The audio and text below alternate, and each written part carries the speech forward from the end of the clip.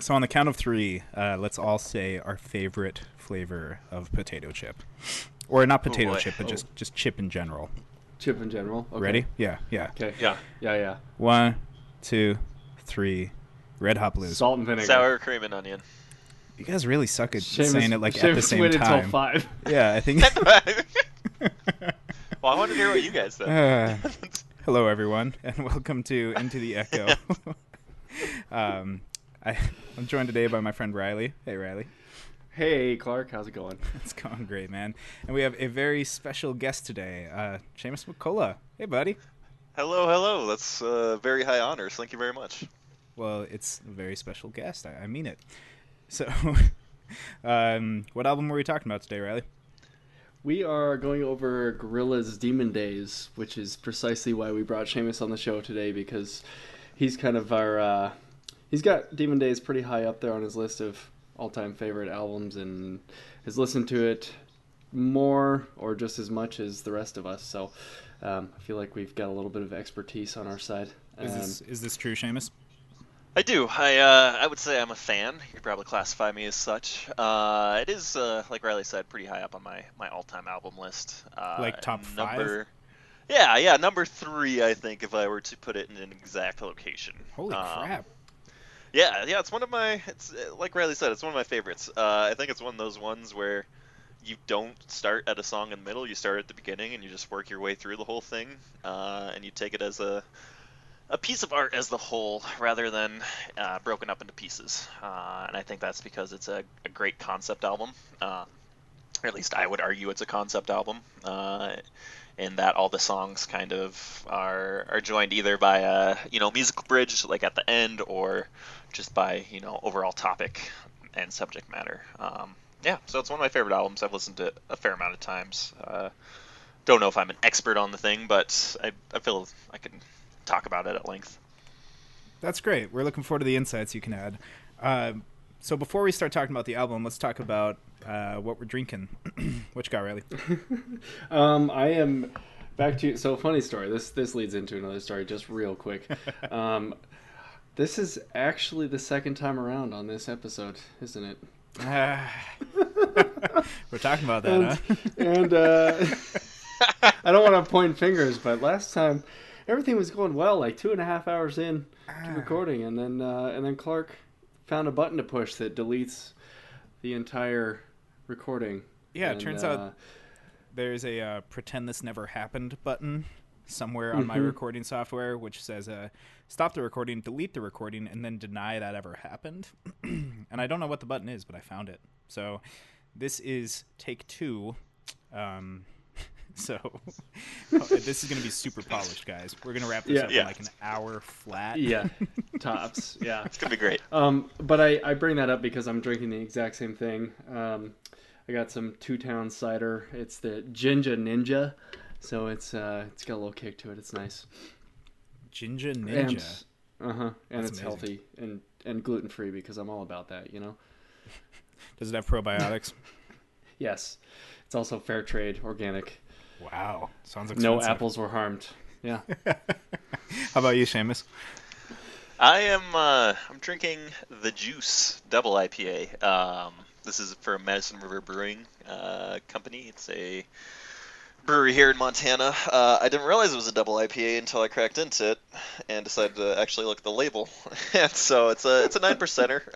So it's going to be a race against time between me being coherent and this podcast finishing. So that should be interesting. That's how we prefer our podcast. It's just a race against time. We just had to do the 15-track album with Seamus drinking at 9%. The only person who knows the album back to back. So yeah, this is just going to be a half hour long of Seamus just breaking down every song as quickly as he can before he loses consciousness. Good stuff. Well, I am also drinking something from the Madison River Brewing Company. Whoa! I am drinking the classic Salmon Fly Honey Rye. Oh, See, I thought about getting that. Never That's gets what I was old. doing last week. Yeah, that's. And then I switched it up. Dude, it's my favorite, like bar none, of that company. So, let's get to talking about the album.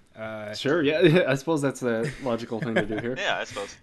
So, Demon Days is a song by the Gorillaz, an album by the Gorillaz. That's Gorillaz with a Z.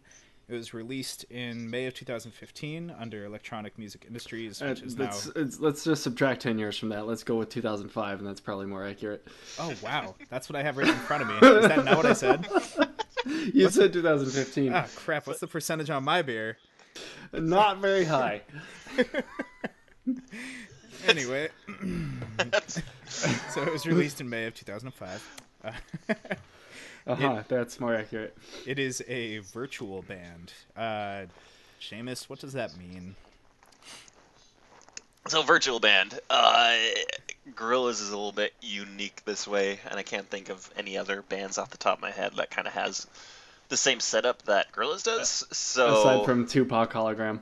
Yes, of course. Aside from that, so Gorillaz is kind of headed up by two guys. Damon Albarn, he's the musical creative genius, and Jamie Hewlett, and he does the other side of the band, the virtual side, like Clark was saying. And what that means is Jamie Hewlett has, and I think probably Damon has input here too, but they've built this kind of whole background saga behind all the albums and songs, following the adventures of these four gorillas. Those gorillas being 2D, Noodle. Clark, help me out. What are the other two names? Murdoch Nichols is the bassist. And, Yeah. Russell Hobbs is the drummer. And they're not actual gorillas like the animal. That's just kind of the name of their group. They're human beings that live, I guess, somewhere in the UK. But they also live in a slightly altered fictional universe where it's not necessarily in the future, but it feels like it's like a steampunk parallel to the present. Yeah, and they all have their own unique caricatures, and they show up on every album in their own role, and it's a very strange. It's strange knowing that only two people are behind the whole thing, but it's fabricated to make you think it's a full band. So it's a unique experience with every album that you listen to from them. So they have this entire mythology built around behind the albums, and this is an area where I'm weak on because I've never really gotten into that. It just hasn't really been something I'm interested in. Doesn't mean no one else is. I think it's phenomenal that they have this, but they also bring this persona on when they do live touring. So Damon Albarn is kind of enshrouded back in the shadows behind it. You never really see him up front singing. Instead, they have this pretty large screen or pretty cool visuals, and they'll bring in for the band like an entire orchestra pit, a choir.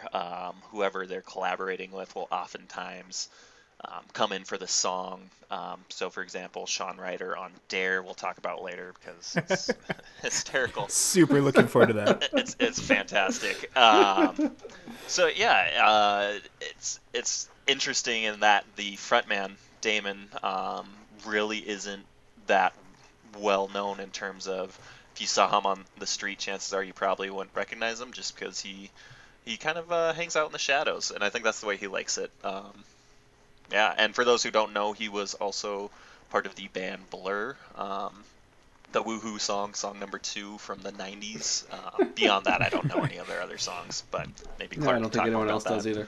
Yeah. No. I know that they just put out a new album and they're touring again. Whoa. Yeah, they put on one Blur is? recently. Yeah. They're either working on it or it just came out. I'm not entirely sure which. Yeah, so Damon Albarn is the main driving force behind the band, and he's the one who tends to rope in collaborators. He knows a lot of people, very well connected in the industry, and so is their producer of the album. His name is Danger Mouse. And for those of you not familiar with Danger Mouse, he has an incredibly long list of collaborators and things that he's done. He's well known within the hip-hop community. He worked with MF Doom for The Mouse and the Mask. He also worked with CeeLo Green. He's the other half of Gnarls Barkley. So anyone that's not CeeLo or anything that you hear that's actually produced for Gnarls Barkley, the backtracks, that's all Danger Mouse. He also did stuff he teamed up with someone for Broken Bells. He did Adele's 25 album. He's working with Red Hot Chili Peppers. He did the Grey album, which was like a Jay-Z Black album and Beatles White album combination. So Danger Mouse, very, very well known, very well connected in the music industry. And he's known for having kind of this weird like off-putting sound that's, I'm not going to say like stoner-ish. I don't know really how to describe it, but it's very much that kind of weird, off-putting, strange instrumentation production. All of his albums have a very distinctive sound that you can kind of tell that it's Danger Mouse behind it. So right away, with song number one, Intro, we are met with what I have written down as an oboe.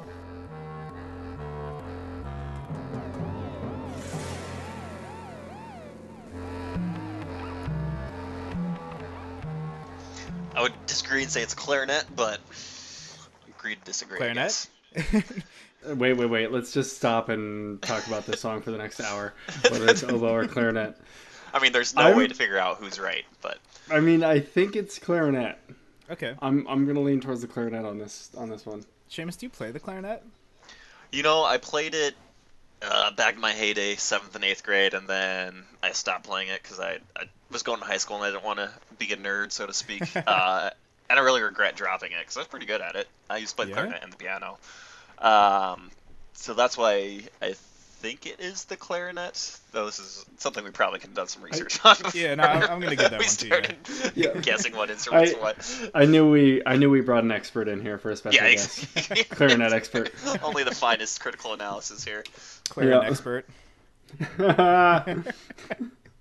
So this song is a little bit strange. It starts out with this clarinet playing this kind of meandering little melody. And then it sounds like it's almost like a dystopian sort of circus sound. It sounds like it would be at like some sort of weird circus sideshow, you know? Yeah. But it's not unpleasant. It's just a little bit unsettling. It's kind of like, this is not a happy introduction. It's not sad. It's just weird. Yeah. Well, then you get the first lyrics, which are "Who put the chemicals in the food chain?"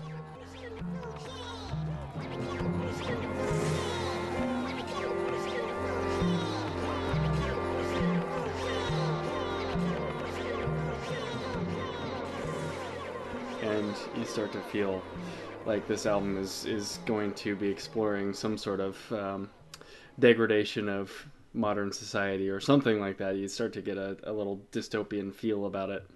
Yeah, it gets a little political right away, which is right up Riley's alley. I do like that. I like it because I think it gives some albums that make it work. I think it gives them the fire that they need to be energetic, and I don't know. I think adding political agendas and that kind of thing can not work out a lot of the time because it distracts people from the music at hand. But I think this is done so well because it's mostly metaphors that are used. It's not like outwardly political. So anyway, I think this song is a good intro. Well, it's called Intro, but I think it's a good intro to the rest of the album as far as how directly it deals with politics. Yeah, it definitely sets the tone. You guys mentioned it's ominous, unsettling, that kind of stuff. And there's a good reason for that. Damon kind of he did take the whole intro from a song from Dawn of the Dead, which is, for those who don't know, a zombie movie in the 1974, I want to say. George Romero, famed director. And that song is part of that movie. So this movie dealing about kind of the apocalypse, zombie outbreak, what have you. Damon takes that and puts it as the intro of this album. So you kind of get a feel of what you're going to be in for. It's going to be darker, maybe not as light as some of the other stuff he's done in the past, and you're in for a ride. So I think one reason that Gorillaz can pull off a lot of the political stuff is that they're not commenting on Earth as it is in 2016. They're not really commenting on the current world. Well, they are, but what they claim to be commenting on is their own fictional universe in which they reside. So they can get away with saying certain things, or they can take things to the nth degree, like saying, there are dystopian forces taking over with, entire armies and stuff like that. They can talk about that, and it's true for their universe, but what it really is like a parallel to our universe. I don't know. So it's like they can be political and they can be preachy, but because they're talking about their own universe, it doesn't seem as annoying to me, because I'm not always a huge fan of political records where they're just trying to, just crap on every single politician. So this kind of gives them a good out, where it's like, nope, they're talking about their own universe. They're talking about their own thing. And it even says the last line in intro is he's saying, "You are now entering the harmonic realm."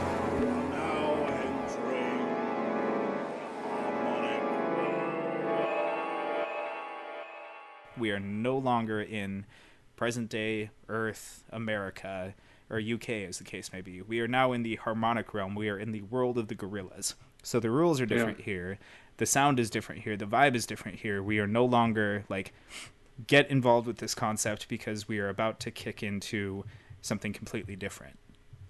Yeah, and then it's up to us to draw the parallels between this fictional world and our own.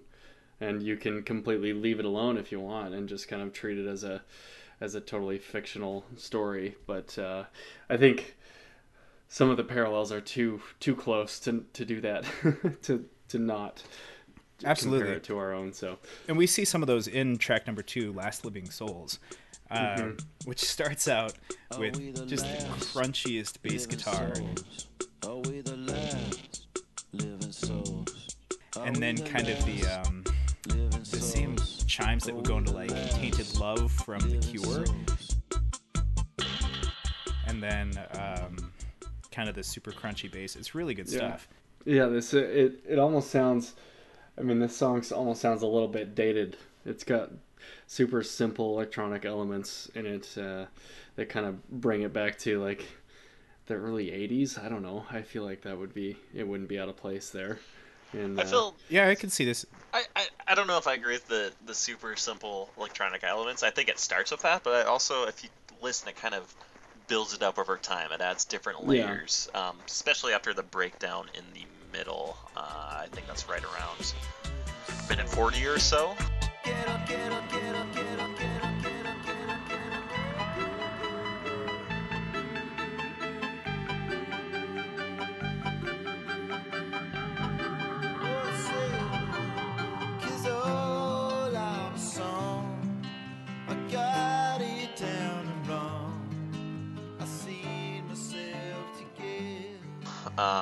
When it moves from this like electronic sound to this kind of acoustic guitar and piano, and you hear Damon sing for the first time as opposed to just kind of spoken verse. Once that little interlude ends, it comes back with a vengeance electronic sounding stuff does, with even more layers ended until the time at the end of the song, it's kind of full bore.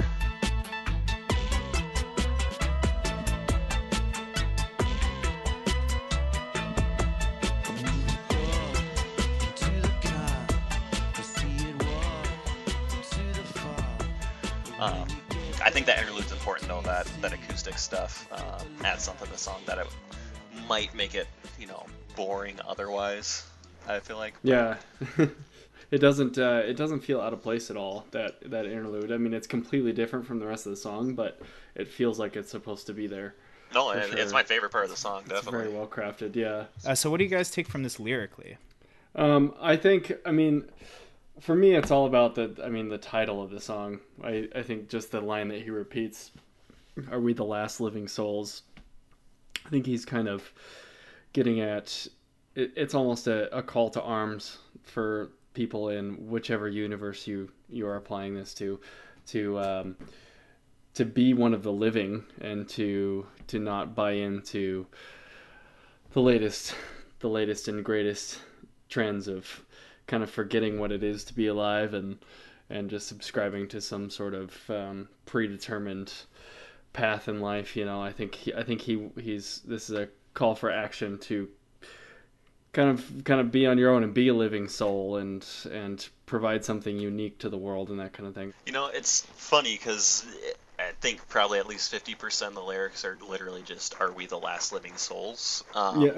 But Riley's drawing this meaning out of it. I'm drawing a different meaning in that I think it's more referring to, are we the last generation to kind of have an identity as we move towards, these my faces and all these new newfangled social media and stuff. In terms of just being, just being human as opposed to this kind of electronic human hybrid that we're kind of moving towards with constantly connected by a phone or internet, what have you. So what I get from it at least are we the last, the last truly living human beings on this planet? Yeah. And that kind of catches my attention because this was put out in 2005. And while there were some smartphones and there were laptops, obviously, but the iPhone didn't come out until 2007. And again, I know there were smartphones before that. I know. Don't email us. But 2007 is really when the idea of having a computer in everybody's pocket kind of became reality, and it became something that even if you couldn't afford it, even if you didn't buy an iPhone until 3 years later, it was still an idea that kind of got in the back of everyone's mind where they're like, well, I guess it would be nice if I could just get on the internet, and it started to become a reality. But they were writing about this in 2005, and they still saw all of the things lining up, and they knew that it was coming, and they knew that they were really, really close to it. And the last chorus too, where it just gets more and more intense, where he's repeating the same thing, but it starts to build up and it gets more and more tumultuous towards the end of the chorus, and you can just kind of feel it swelling until it reaches a peak. And then it pretty much goes straight into Kids with Guns. Yeah. And where we just start right back at zero with just a very simple, clean bass line this time around.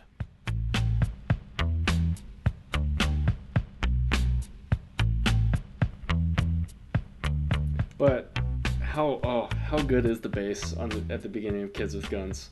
Like, you can tell that this is going to be just a good song, because it's just that, I mean, I feel like throughout this album the bass kind of carries the instrumentation in every song, and this is, I mean, it's especially evident on this track for sure.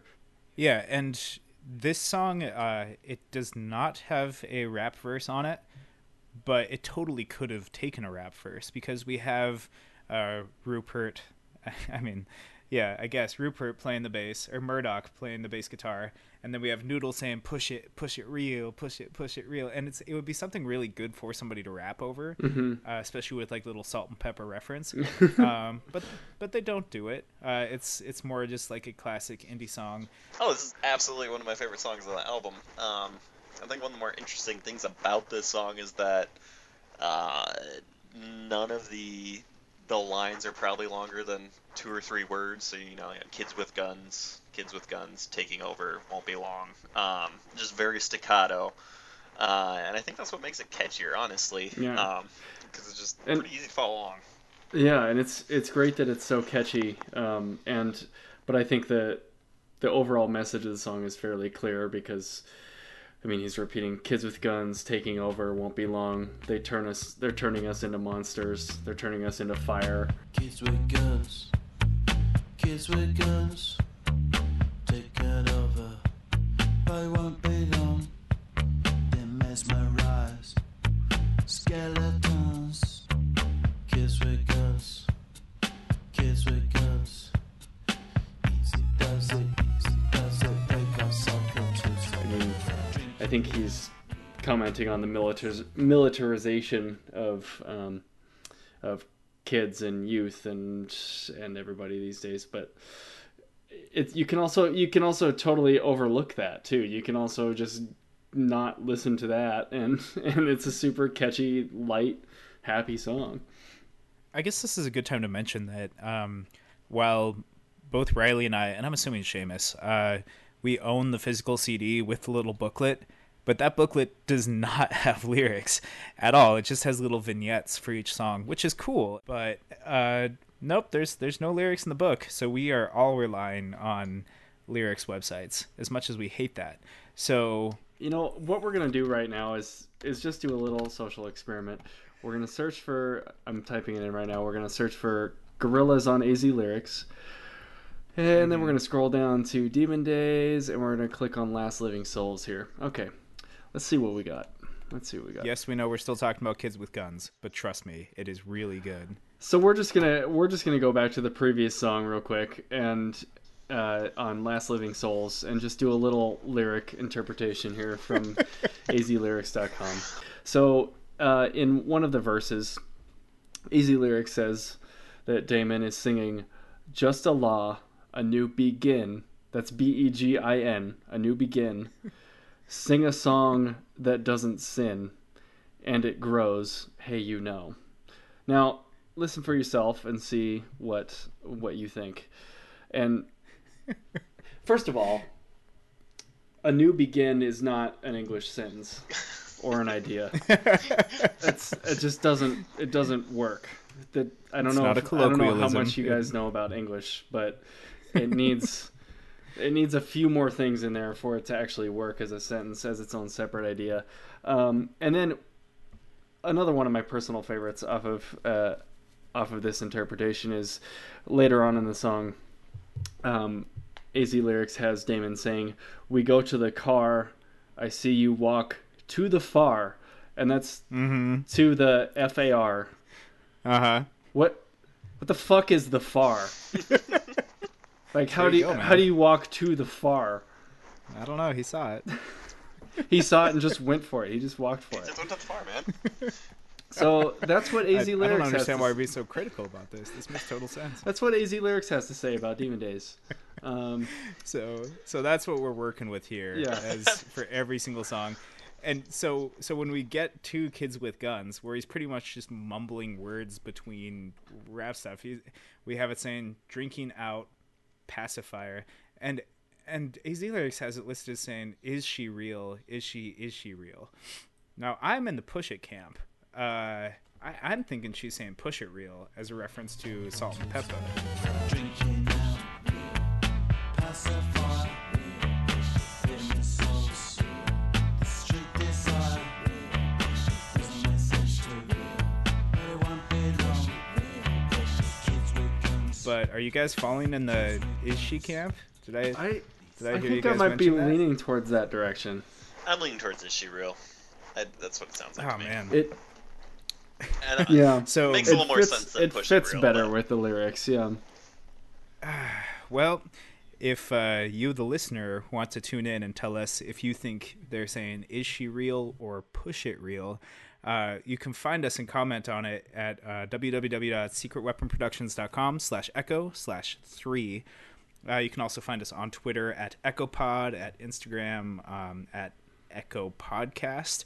So yeah, let us know what you think. I see an opportunity for our first Twitter poll. Sure, all three. Yeah, let's do a Twitter all poll. three of our listeners will jump right on that. Yeah. So definitely look us up online and let us know, are they saying "push it real" or "is she real"? I would love if you guys picked "push it real" because that is the correct answer. Let's place a friendly wager on this. Ooh, friendly wager. Yeah. Okay. I will get you. I'll provide you with some kind of booze, and you provide me with a gallon of honey. Ooh, there you go. How about this? If I win, I can pick any album with no veto for us to do a short episode about. Oh, Jesus Christ! I like it. I don't know if I'm ready to. I don't know if I'm ready talking to short commit to that. episode, 20-30 minutes, and Okay. I'll do the same for you. All right, fine, done. Guys, Done. so I'm putting my ears in your hands. Please, please, please check out our Twitter poll at EchoPod. Please pick "Push It," because I would love to subject Riley to some awesome music that he can't stand. And you all know how adorable Clark is and how much you want to watch him suffer. So please pick "Is she real?" Because that's You had obviously to think about what he that, said. right? You had to think about "Is she real?" because that didn't even make sense. So it Kids with begins, Guns. and then we're on to "Oh Green World." Just kidding. So on to track number 4, "Oh Green World." Yeah, what's everybody's first impression of "Oh Green World"? Boy. 4.5 minutes of pure chaos, and I love it. Yeah, right. Probably the weirdest Exactly. song on this track. With the kind of out-of-tune guitar to start with, and then the weird electronic noises about 30 seconds in. Yeah, there's hope for it to be a normal song when Yeah. it's just like the first few notes, but then the guitar starts getting all dissonant and weird, and then you're like, oh boy, this is something new.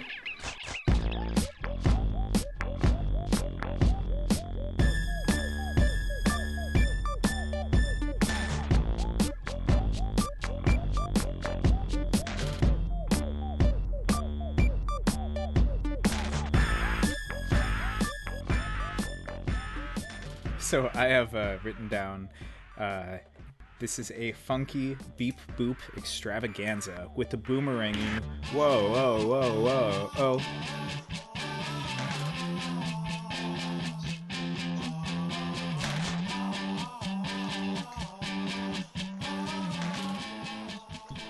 Beeps, boops, and OOOs. Yeah, that pretty much sums it up. Yeah. Yeah. And then something about a green world and Don't deserve me now. yeah, that kind of thing, which I'm sure we could get all political about, but I do like the beep boops. Yeah, the beep boops are great. And then there is an instrument in this track that I love what they did with it. And we'll get to it a little bit down the line, but they take an instrument and they distort it, and it is not what you expect, and I love it so much. So I feel like this instrument get is to that your then. I mean, it doesn't make much sense, but I feel like this instrument is your spirit animal. It very well could be. But let's talk a little bit about the lyrics. In terms of like a political universe, oh, green world, don't desert me now. Bring me back to Fallen Town where someone is still alive. That's according to AZ lyrics, of course. Oh, God. But that seems like it's talking about, if not necessarily global warming, it's definitely like the degradation of our planet. Yeah. And how it's getting ripped apart by destructive forces. Yeah. Yeah, and well, I mean, I think it's been scientifically proven at this point that global warming is just a theory created by the Chinese to keep American industry down. So, I mean, this can't be dealing with that, but I do believe that it's talking about the state of our planet currently, and or the Gorillaz planet. Sorry, I don't even mean to mix realities here, but it's. I feel like there's not a whole lot of lyrics in this song. It's and what it has to say is fairly repetitive, but I think that's by design on this, because I think he wants it to be fairly simple to interpret, and I think it is. So one of the lyrics that pops out to me is right towards the very, very end, where he says, "Hope, sex, and drugs will rust into myself wholly. It feels holy."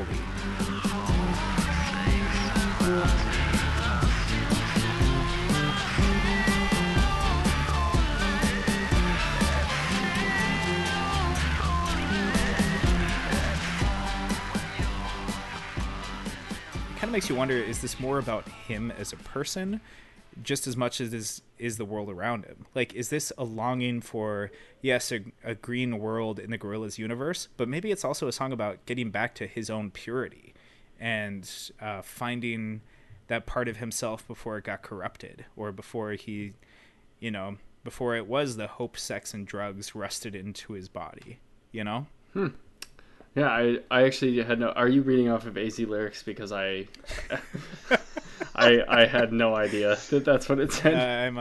I'm on Genius stuff. Oh, okay, that's a more reliable source. Creditable, right? I myself am on letssingit.com, so Hey. the lyrics are a little bit different from what you read as to what's actually on the page in front of me, but they have the same gist, so.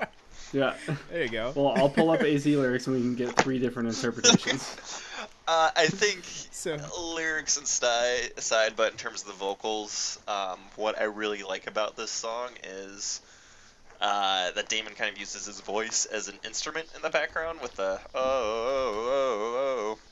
And that kind of Yeah, carries through the yeah. whole song, like even when he's singing the main verses, that kind of stuff. It just kind of blends in the back with the guitar and the drums and the bass and all that good stuff. And it just ends up being another instrument. And I think it's really well mixed in this song. No, yeah, I'm just saying it's really well mixed in terms of being able to hear clearly along with everything else. So Yeah, and I think his voice as an instrument is especially apparent.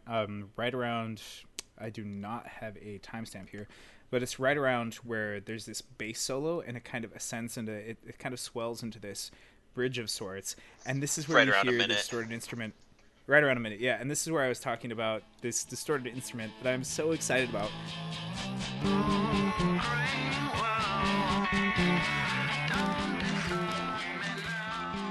because right in the midst of all this chaos, with this bass solo, this oohing and ahhing as an instrument, you hear a lone shaker egg being distorted heavily, just shaking away.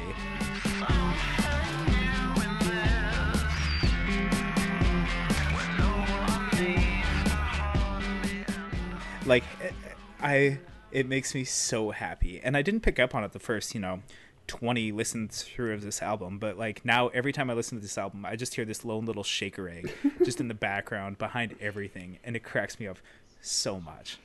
It's funny because I've listened to this album I don't know how many times, and I never picked up that was a shaker egg until you brought it up. Well, last time we tried this. But yeah, no, now that I hear it, like, you can't stop listening to it. It's one of those things, once you know something's happened, you can't stop thinking about it whenever it happens. Once a shaker egg enters your life, it will never leave. It's never, never leaving. So on to track number 5, Dirty Harry, which if you weren't sure if Kids with Guns was about Iraq, I can guarantee for a fact that Dirty Harry is about the war in Iraq. Yeah. And they do a really interesting thing where they take the San Fernandez youth chorus and they have them singing pretty much about kids with guns and about this whole warfare thing, but it's sung by kids, and it's up against this more kind of a darker landscape in terms of sound.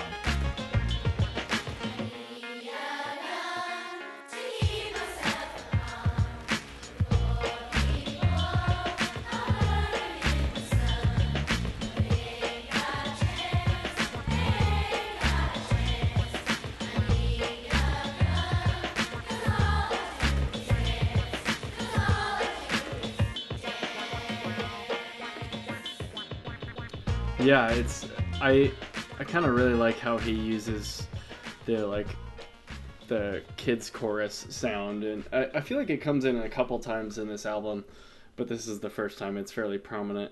But yeah, it provides a nice contrast to the lyrical content versus what you're expecting to hear from a kids chorus. I think this is the first time in the album where you kind of get a feel for everything the album's gonna be. You've got your strings, you've got your choir, you've got some electronic noises, guitar, all that good stuff. I personally am not a huge fan of the song. I appreciate it for what it's trying to do. I don't feel like the choir part's necessary here, though. I feel like Damon could sing the choir part and nothing would really be lost. And that's not the case for other songs. Yeah, or Noodle for that matter.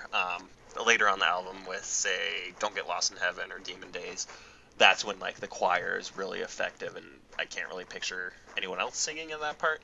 In this song, the kid choir doesn't really do that much for me. And honestly, same with the rap verse here. Kind of forgettable for me, which is ironic. This is one of their more well-known songs. This is one of their singles. It's the first rap verse of the album. Yeah. I mean, it has to come up somewhere. And so when this rap part comes in, we're introduced to Booty Brown is the guy's name. He's one of the rappers from the Far Side. In my backpack, I got my act right, makes you act quite difficult. And you're so weekend. With anger and discontent, someone seeking in search of like me more. I'm a peace-loving decoy, ready for retaliation. I change the whole occasion to a pine box. So the Far Side falls into the same genre of hip-hop as like A Tribe Called Quest or the Far Side or Jurassic 5, where it's like it's kind of old school hip-hop with the simpler beats, and then each person takes a turn. So it's the more jazz-inspired hip-hop where you'll get a lot more of the instrumentation. So as a result, this also ends up being a lot more political because it is people more in the jazz scene, more in the thinker free movement scene. And Booty Brown definitely falls into that category, despite his terrible name of Booty Brown. Turns out he's actually a pretty, more sophisticated rapper for the Far Side. And like you said, his verse does seem a lot more forgettable, and I feel like that the rap artists we see in the later tracks do a lot better job, even though their verses are more nonsensical. They still do a better job of kind of setting a tone.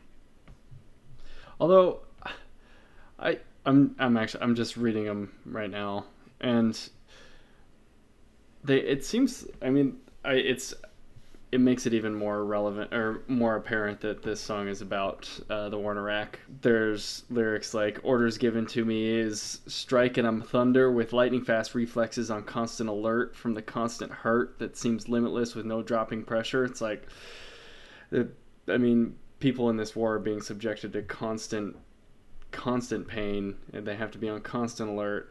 And I'm the reason why you fill up your Isuzu. I mean, Yeah. it's like if that's not a call to the pressure to get oil, I don't know what is. But anyway, it's another one of those verses that you can either take or leave. You can take it for how it sounds as a rap verse. Or Can I just interject real quick? yeah.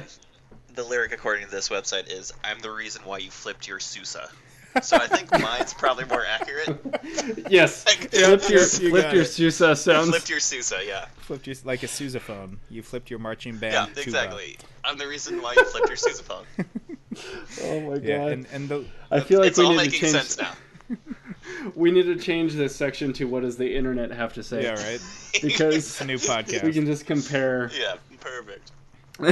And like you said, he gets so on the nose with this verse, which is very uncharacteristic of the Gorillaz. Like, we're supposed to be in a completely different universe, and yet he's saying the war is over, so said the speaker with the flight suit on, which is literally a direct reference to George Bush giving the mission accomplished speech on the USS Abraham Lincoln wearing a flight suit. Like, this is no longer in the Gorillaz universe. This is very much like a direct reference to...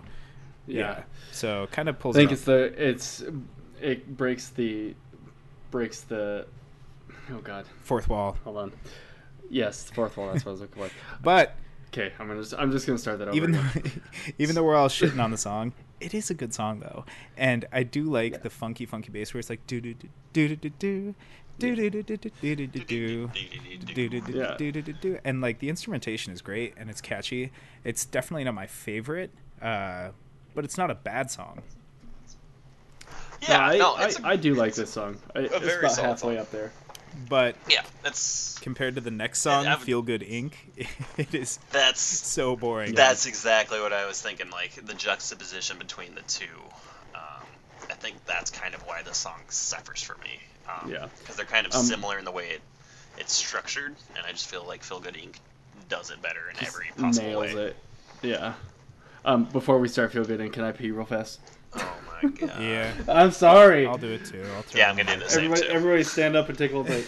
Ah, I'm gonna eat some chips too. ah. Sounds good. Just a sec.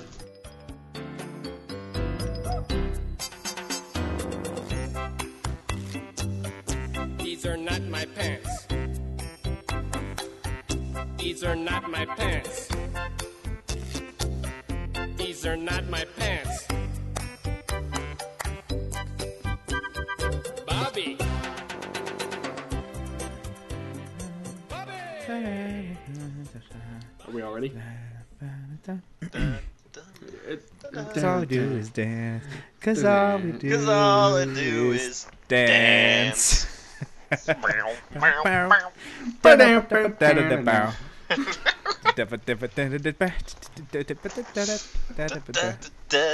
Ah, good stuff. Hey, welcome back. You got us. So we're moving know on what to that was. Feel Good Inc., Track number 6. which is probably the single off of this album. I feel like everybody's heard Feel Good Inc. Before we start discussing, I need you guys to do your best impression of the intro laugh for Feel Good Inc. Okay. Okay, I'll take a go at it. Yeah, go ahead. That's pretty good. That's solid. That was really good. Oh god, you're a hard act to follow. I should have gone first. Oh man, hold on, let me listen to it again. I mean, it's like You've listened to this I album never laugh. hundreds of times. This is bringing up another problem in my life is that I don't laugh maniacally enough. That is a problem. It really Right? gets some stress out. Like It's if epidemic. this isn't something that I do normally, I feel like it's an issue. Okay.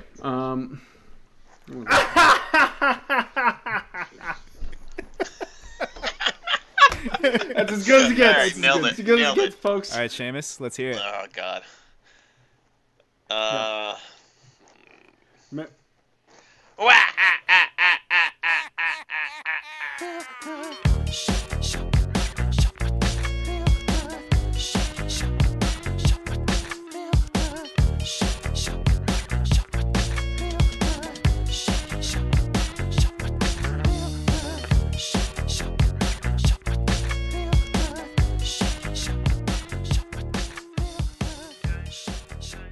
That's pretty good. I think Clark had the best. Clark definitely has the best. Thanks, guys. So this laugh comes right after Dirty Harry, where we have this children's choir singing. It's this upbeat kind of thing with the kids singing, and it's a happy thing. And then we just get this descent into madness with this evil, evil laugh. And then Noodle saying, "Feel good." And so begins what I have written down as the Bohemian Rhapsody of the Gorillaz. Like, this is their song that they cover so many genres, cover so much ground, and really is impossible to define. This is their Bohemian Rhapsody. This is where everything that the Gorillaz represents comes together in a tidy little package that makes other songs look embarrassing. It's certainly their most popular single that they've ever had. It's, if you were to, people are like, well, what do the Gorillaz sing? This would probably be the number one song you tell me. Feel Good Inc. And then do whatever your interpretation of Feel Good Inc. is. It reaches across so many genres. So I work at a brewery here in Missoula, and every Thursday night we'll do different bands. And we had a folky band in the other night, and they covered Feel Good Inc. So this isn't something that like appeals only to hip hop heads or electronic guys. It's kind of a song that everyone can enjoy. But I think it's one of my favorites on the album. Sure. It's just really well balanced in terms of just the lyrics, the music, the balance between Damon and Del the Funky Homo Sapien, his rap part. It's just a great song. Well, I have it written down as a song about being enslaved by capitalism. And Whoa, all right. Pretty much whatever the worldwide equivalent of the American dream is, where we're all working towards making more money so that we can have a nicer house, which costs us more money, so we need to go get a different job that makes more money so we can have a nicer house. And it just kind of piles up into this thing that started off as a pure dream of just having a good living and an honest living just turns into this constant need to upgrade and to be fresh and shiny and new, and how that can be kind of an all-consuming thought. So in my mind, this is like a big criticism of not capitalism, but consumerism. Yeah, and a criticism of, I guess, Feel Good Inc. kind of makes sense in that situation, because you're buying into this corporation of feeling good, regardless of the cost of it. So, but it's so, the song is so indirect about that criticism that it's easy to take it without any sort of message at all. I mean, it's listenable on its own, with or without the lyrics. So yeah, well, one quick aside. Del the Funky Homo Sapien is on Clint Eastwood, which I'm remembering now. Yes. Fear's getting me. Gotcha. That said, this is a song that I don't get any deeper meaning from, and that's completely okay. Like, I love this song. I don't need to get a deeper meaning from it, and that's okay. I think I'm in your camp on this one. I think I've never really interpreted the lyrics at all, to be honest. I think there's definitely a deeper meaning to it. I mean, I'm not going to read too far into it because they don't even give us the lyrics. So that's, how far can we read into it? But there is I think if anything, the message is in the contrast between the visions of the windmills turning and it's saying love forever, love is free, let's turn forever, you and me, is everybody in. Windmill for the land, love forever hand in hand. Take it all out on your stride, it is taking, falling down. Love forever, love is free, let's turn forever,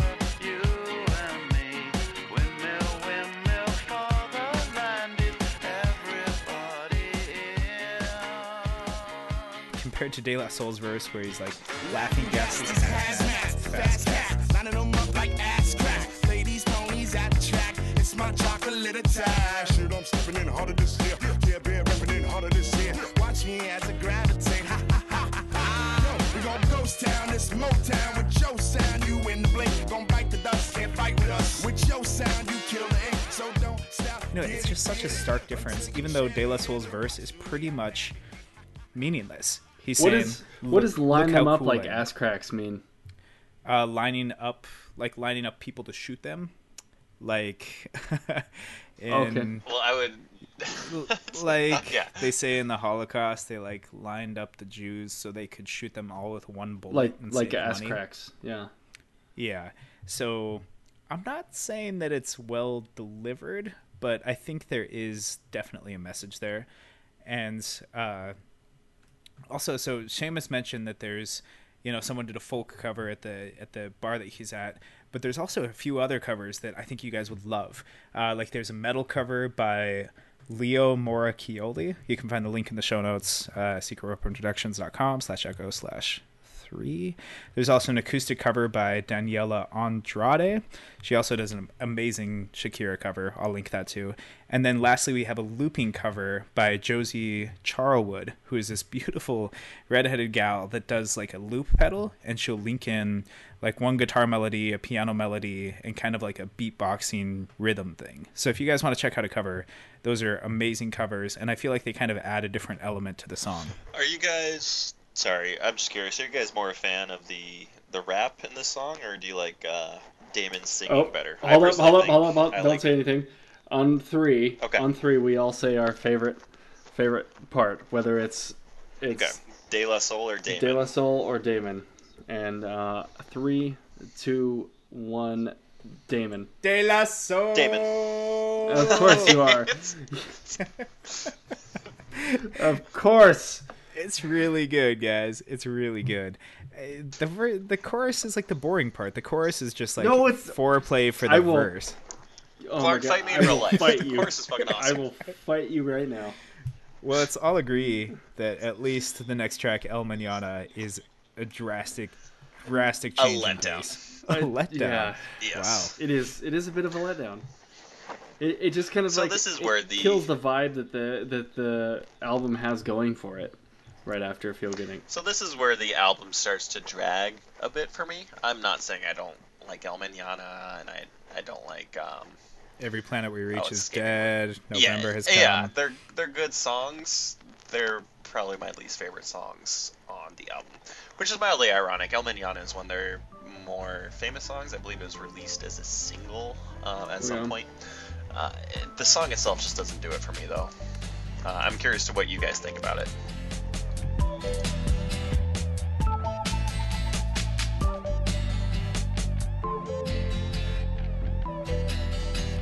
Summer don't know me no more. He got my glass on. Summer don't know me. He just let me love in my city. No, I'm kind of in the same spot as you on this one. It's just, I mean, it is Damon singing, right? Yeah. Yes. Okay. Yeah, it just doesn't express any of his vocal range that he has. Like we just heard on Feel Good Inc., we heard that he's got a really nice voice when he wants to, but this just kind of, it's almost like a spoken word almost. Yeah, but just because I like it doesn't the really fact have that much it's tone. stripped down because Clark, I will still fight you. I don't know, guys. I like the fact that it's acoustic guitar. I feel like because all of this stuff has been taken away, you can kind of hear more of the subtleties to it. Like if you listen to the drum beat's actually really compelling.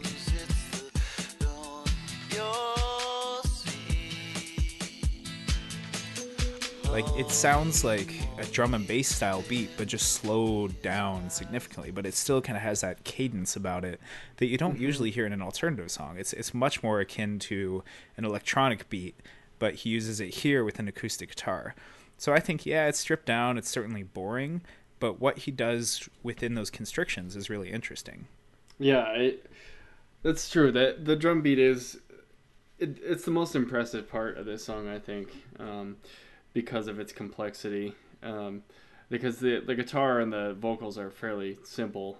There are a lot of layers too, which I like. I like that he's kind of lined up a bunch of, I think he's layered the song very well as far as the different instrumentation. But yeah, the drum beat for sure to me is the one that stands out the most. This song is actually listed on Wikipedia as a trip hop song. So it is Really? kind of that more, so it's more of that instrumental hip hop, which is weird because, again, acoustic guitar, kind of a real funky weird. I can't I will say say- I agree with that. Yeah, no, this sounds nothing like Yeah, I don't know if I trip do hop either. to me. Like we were talking earlier about how Gorillaz is a super huge visual band. The music video for this song is pretty fantastic. Worth checking out if you haven't seen it. Noodle, who is one of the band members, is on a island with a flying windmill. A couple helicopters come in and attack it. Sounds ridiculous, but the animation the style is very cool. Yeah. Kind of mixes 3D with 2D. Not the band worth, member. Worth a check out for Yeah. sure. Yes, not the Yeah. band member. Yes. So yeah, definitely check out the music video. And I do like his singing, but it's just super mellow. It's a huge change of pace, and that continues into the next track. Every Planet We Reach Is Dead, song number 8.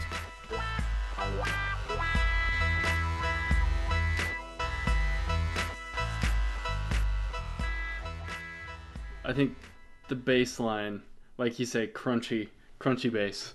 Yeah, in this very one, crunchy bass. right away from the beginning. This is more captivating to me than El Mañana. Yeah, and I like a lot what he does with the vocal harmonies. And I looked up what he had to say about.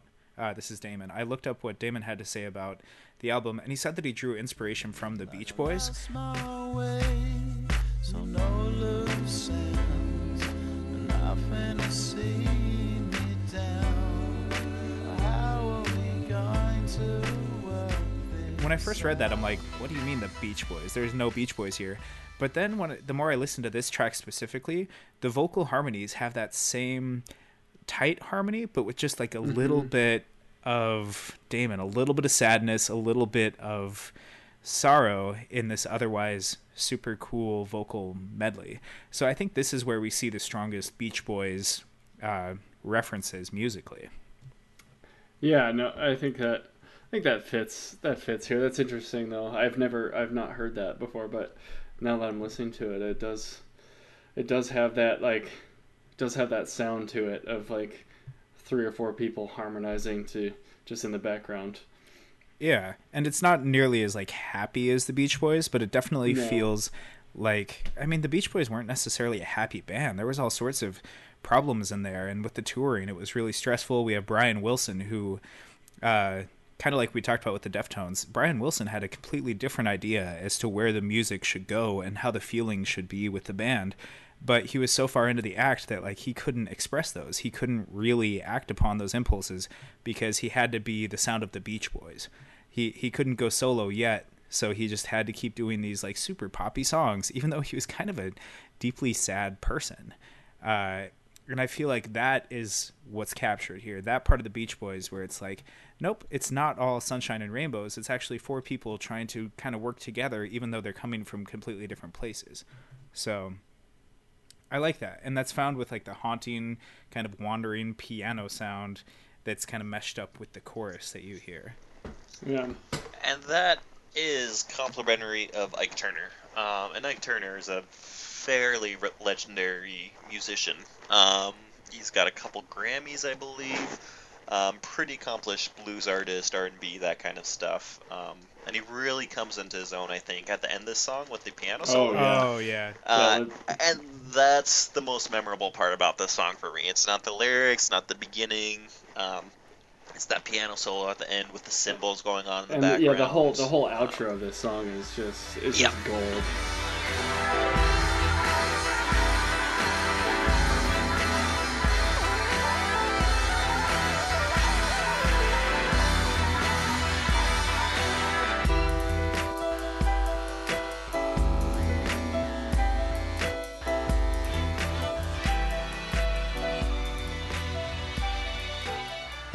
So I'm hearing here, They've got the strings. yeah, we have the strings.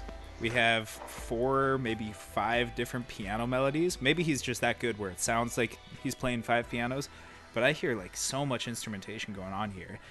I mean, you certainly have the drums, the cymbal, reminiscent of the outro earlier, with the cymbal just kind of crashing with Kids with Guns.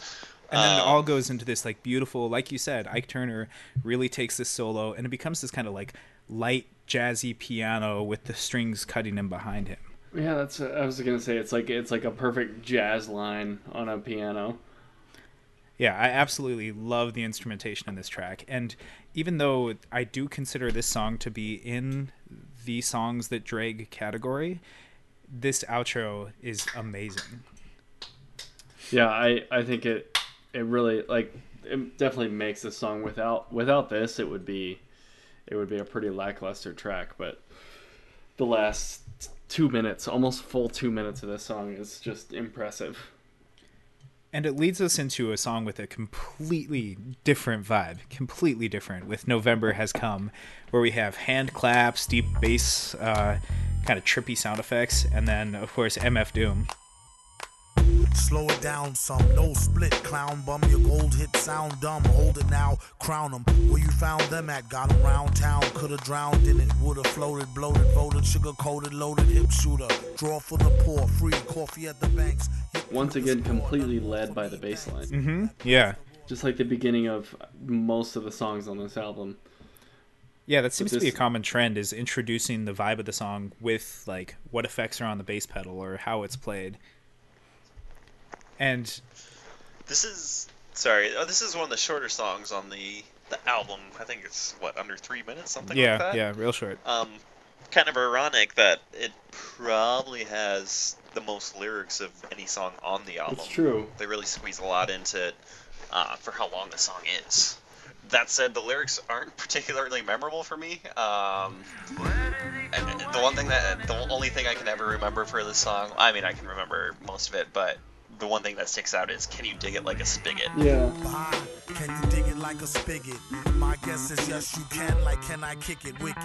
Lick a shot if you happy and you know. They're not super in-depth lyrics by any He means. mentioned skunk meat.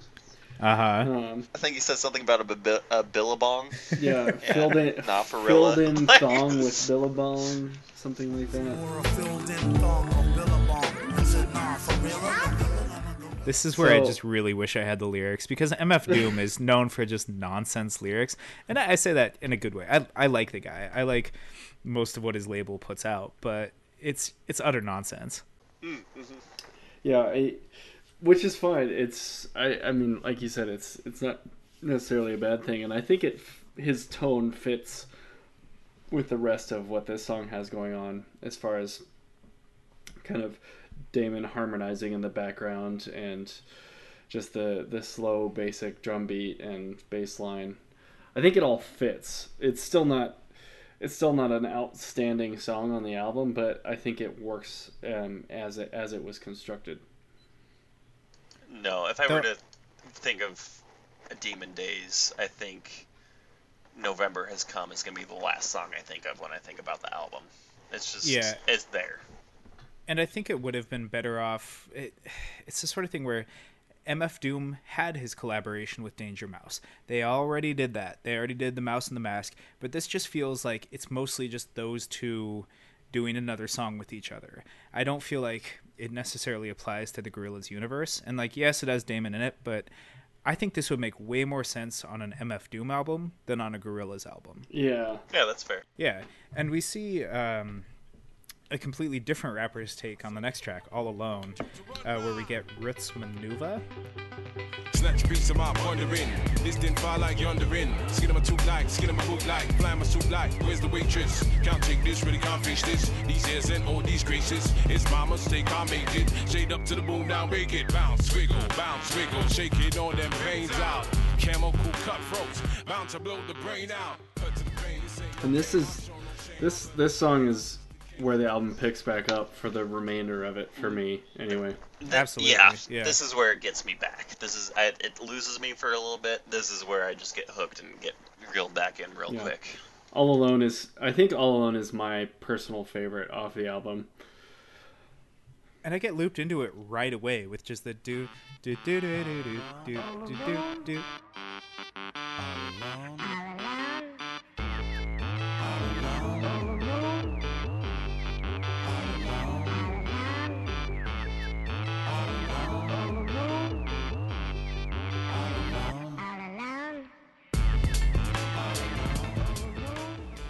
It's I just love it. No, that's great. And then when that, Honestly, it takes me until right around 2 minutes when Noodles part kicks in, and it just kind of gets this ethereal, heavenly sound with the keyboard. That's when I'm like, okay. Close your eyes and see when there ain't no light. Oh, you'll ever be. Come and save the night. 'Cause I don't leave. When the morning comes, it doesn't seem to say enough to me.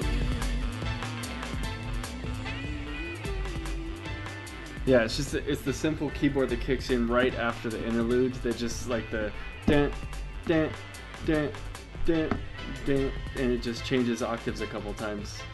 But it gives it a whole different level of what it sounds like. It sounds like it's really like building into something. Yeah, I think it's hard for me to pick between a favorite part as far as the rap verse and the interlude. As far as this song goes, on other songs it's easier for me to distinguish between the two as far as which I like better or not. But this one, I think they both carry their weight equally. I like it.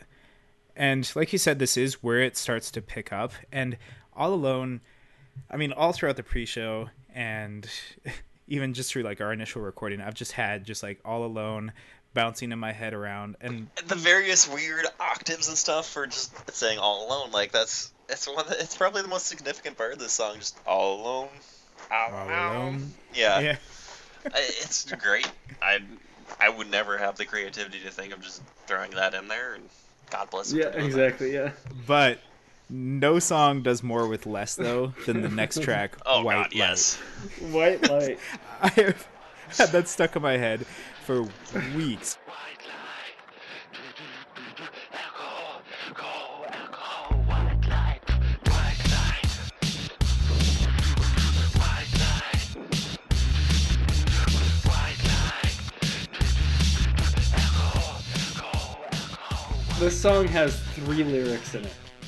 It has 3 words: white, light, and Light. alcohol.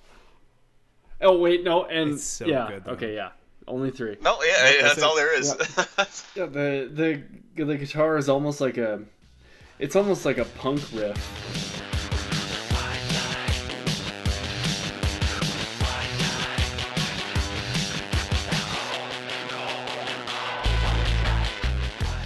It's just a few power chords Yeah, up and right? down the scale. You know, it's effective. I like it a lot.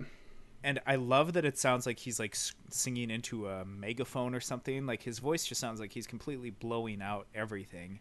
And it's not distortion. It's just like old school distortion where they would get it by overpowering the amps and just blowing it out. So you would get this weird sound. And that's another punk rock element of this song. But then it all of a sudden at 1 minute in, it just kind of breaks down into this another weird acoustic interlude.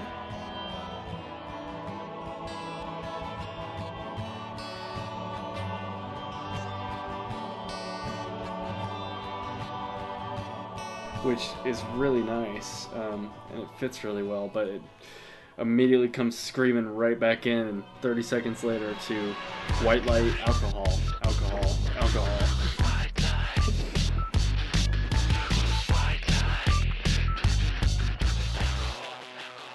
So last time we talked about this song on unfortunately the lost footage, you guys both had some interesting takes on this song in terms of the meaning, which kind of blew my mind since, like you said, there's only 3 lyrics for this song. I was just wondering if you guys wanted to talk about that at all a little bit, because it fascinated me when I heard it, at the very least.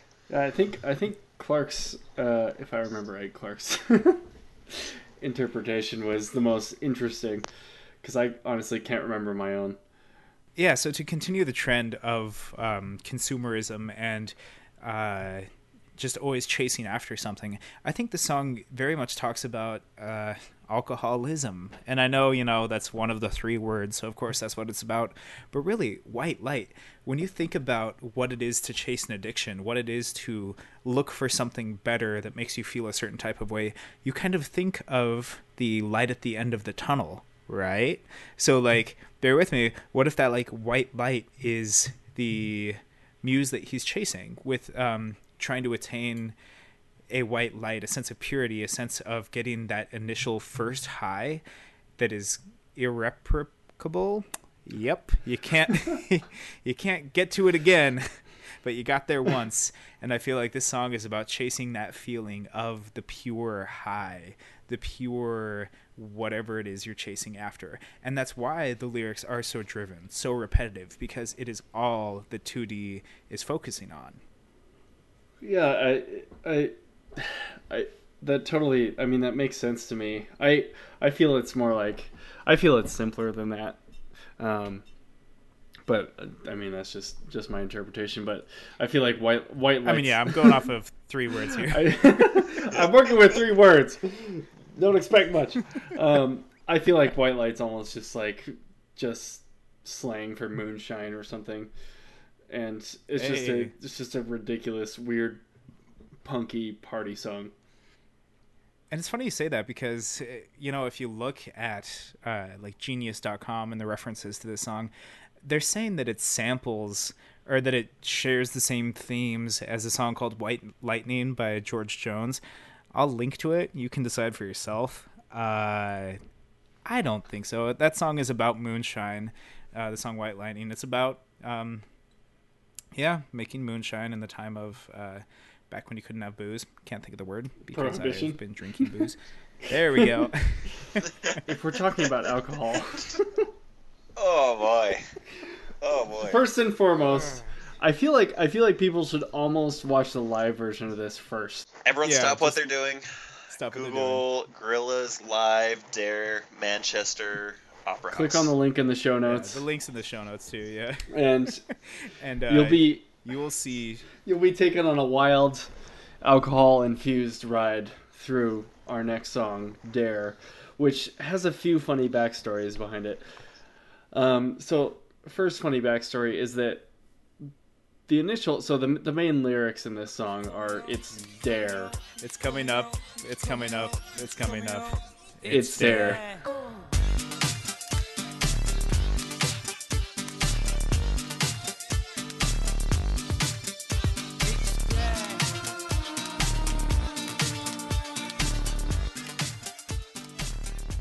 This song was supposed to be It's There, like THERE, but the what's the guy's name again?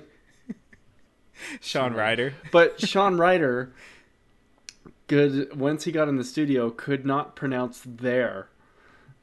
So they asked him to say it. They were like, okay, Sean, just it's there, say it. And he would get up to sing and he'd say, it's dare. It's there. And so they just gave up and called the song Dare, which I think is just amazing. That's too funny. But it'll be so much, it'll mean so much more to you if you watch the live performance of Dare that we link in the show notes, because Sean Ryder has had probably between 1 to 2 gallons of alcohol at the time that he's on stage, and really cannot get any of the timing down or anything. It's great. Just check it out, and it's a blast.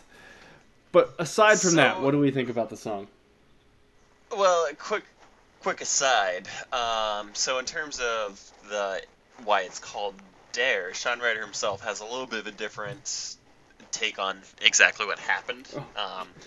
He said he was. I was obvious in the studio, so I know. Yeah, right. Yeah, so Riley knows obviously, and Sean's probably wrong, but so he said he's in the studio, and he just threw on some headphones, and David put a track on, and while the track was getting louder, he said, "All right, it's coming up, it's coming up, it's coming up."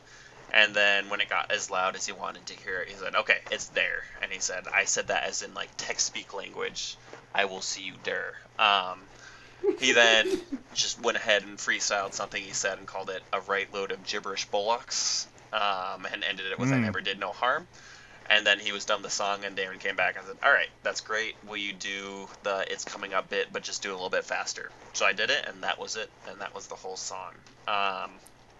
As to whether or not how accurate that is, if you watch the live version, I don't know how much I trust Sean Ryder and his memory. It very well could be. And there's been other stories. I know in Sweepstakes and Plastic Beach, I believe it's Mos Def. He does it all in one take, which is insane to me. That song, if you get a chance to take a listen to that song, it's crazy that he does it in one take. So it doesn't surprise I didn't me know that Sean Ryder might have done it in one take there too, and then just kind of fiddled with it. It's coming up a bit. So it's not unprecedented, I guess, to say that. Yeah. As to the song itself, it's fantastic. It's a great song. And this is the first time that Noodle really gets to show her character and where she falls into the universe.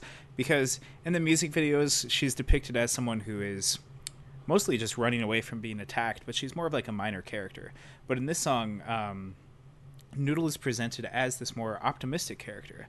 Like, she is the positive force, whereas Murdoch is a super grumpy guy. 2D is all just like lost in his feelings. But we have Noodle here saying like, jump with the moon and move it back and forth and feel like you were there yourself. Work it out. Like,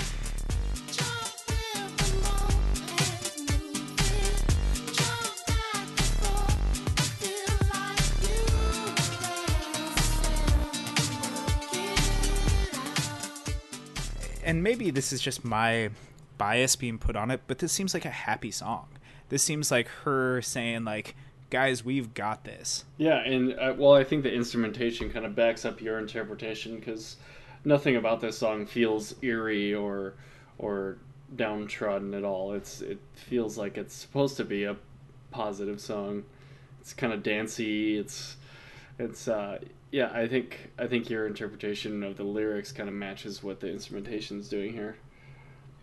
Yeah, and even the music video itself, it's essentially 2D going to like her closet where she has Sean Ryder's head just kind of ripped up, like it's like, a very like some sort of NES video game.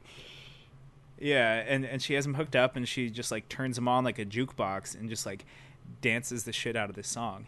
According to Damon, well, I'm assuming he wrote the biographies on these characters, but according to whoever did, she is a 10-year-old Japanese guitar virtuosa and martial arts master. Sounds about right. So, what's kind of interesting to me is you guys both get these positive vibes from this song, and part of that is the music video where she's dancing around and all that good stuff. I guess I don't get a positive vibe from this song. I get kind of a depressing vibe. Is it depressing because Sean Ryder's just drunk as fuck throughout the... Yeah, well, I mean, this might be tainted by the live view performance, but it seems downbeat as opposed to like an upbeat song. Really? Like, listening to say the part at 54. I don't know, man. That's not saying it's not a good song.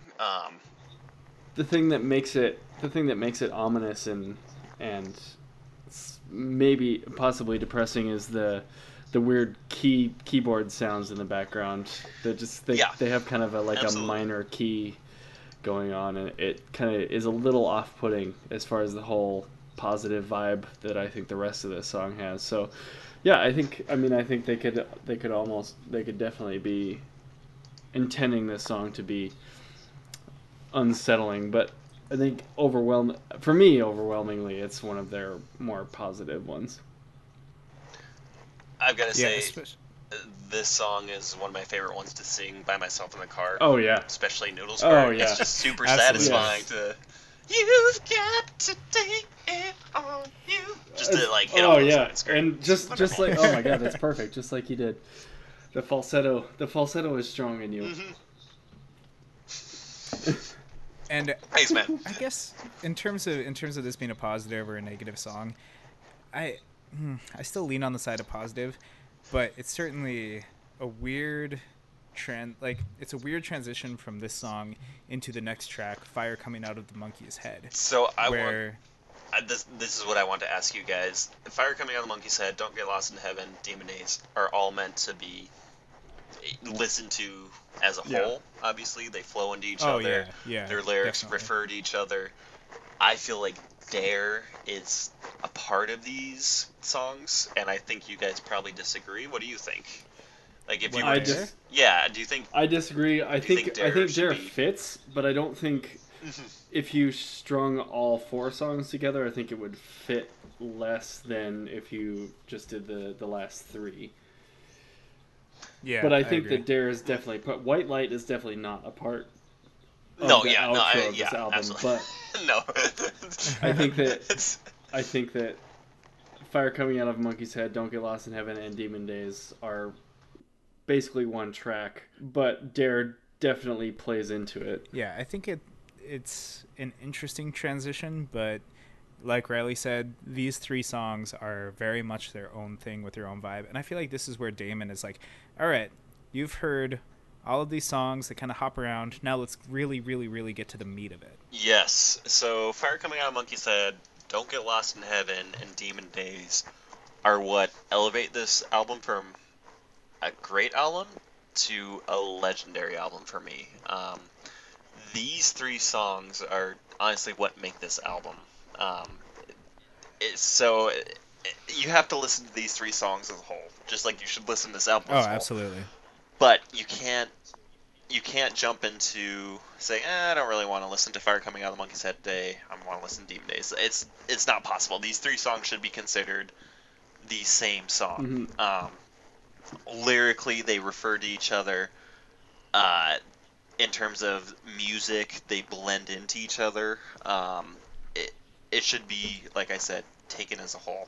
So in this song, this is spoken word, and this isn't Damon Albarn. This isn't, Jamie Hewlett. This is the legendary actor Dennis Hopper. Dennis Hopper.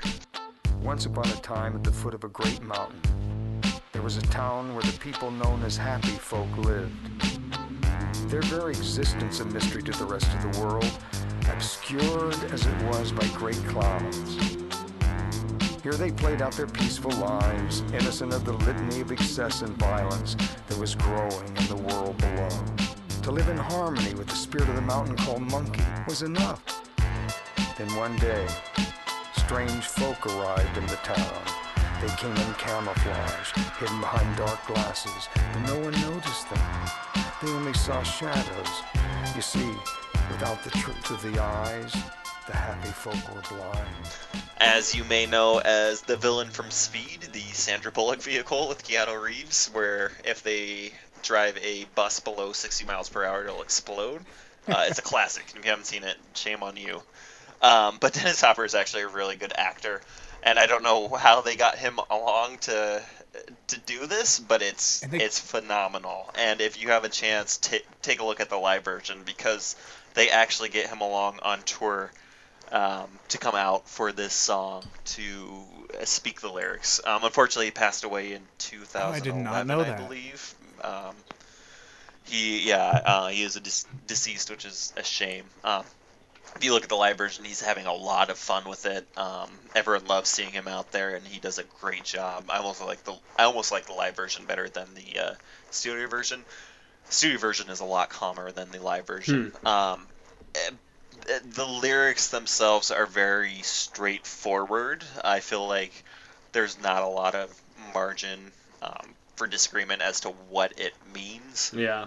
Basically, these douchebags show up to this peaceful society, see that they have this resource they want, start killing everyone to get this resource, and then their greed kind of dooms them. Yeah. And you can obviously see that as an allegory for oil, as this was in the midst of their Iraq war, whether or not you agree if that was over oil or whatever.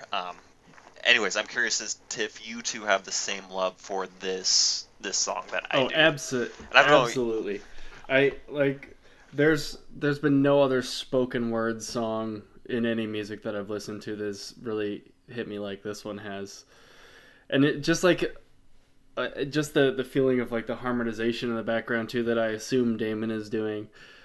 Just like the humming along behind Dennis Hopper's voice it's so ominous and weird, and it's just it's a good story. Like he's got a good storytelling voice, so it's almost, it completely, it's hypnotic. Yeah, exactly. It's absolutely hypnotic. It separates you from the rest of this album and takes you to another place, which I think is like, it's a great way to introduce the outro of your album.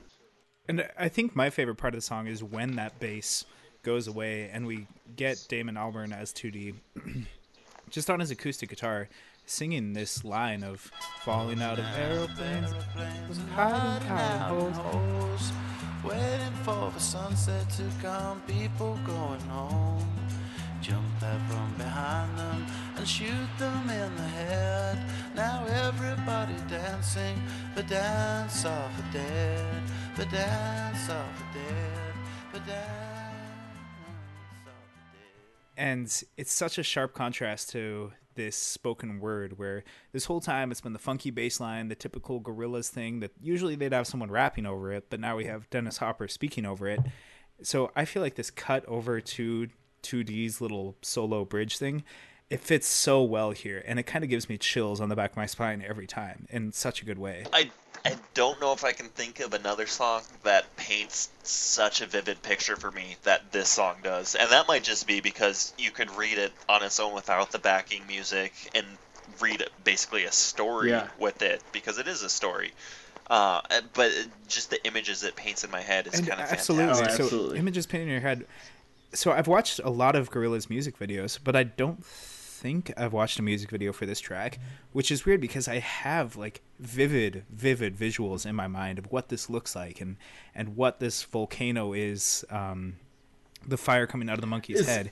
Am I the only one that imagines whatever town or whatever area this is to look like Whoville from The Grinch? No, absolutely not. Like I think very that's much so. The monkey's head is where the Grinch lives, and Whoville is what gets destroyed. Oh, that's really funny. Yeah. That's exactly how I picture it in my head. Yeah, especially because they're called the happy folk, and they just kind of live in this world where there's no greed, there's no nothing, it's this little utopia. I mean, if you guys haven't seen the live version of it, like, I give it a watch because it does have those visuals, and like the happy folk are what you picture them, just like these, round, happy, smiley people. The shadowy folk are these skinny black shadows with giant red eyes and sharp pointy teeth. It's it's everything you think of, and they just did such a good job of capturing it. Though, if I do take issue with one thing on this song, it is the last time that 2D comes in for his guitar verse. This is the end of the song where he says, "Oh, little town in USA, your time has come to see." Time's come to see, there's nothing you believe you want. But where were you when it all came down on me? Did you call me now? And he's saying, "Oh, little town in the USA," where he's kind of pulling us out of the universe with these lyrics, saying like, nope, this isn't Whoville, we're talking about a little town in the USA. And I kind of take issue with that. I kind of like that. I kind of like that if we've been in some sort of distracted fantasy world for the rest of the album, he's finally bringing it home here. That like, oh hey, look at the parallels between all the things that have gone wrong in the world of the Gorillaz and our own world, and hey, maybe we should do something. Okay, I'll take it. I don't think it's it's definitely not an unintentional break of the fantasy world, but I think it's very effective that we could have been listening to songs about somewhere that's completely unrelated to us, but all of a sudden it's very real.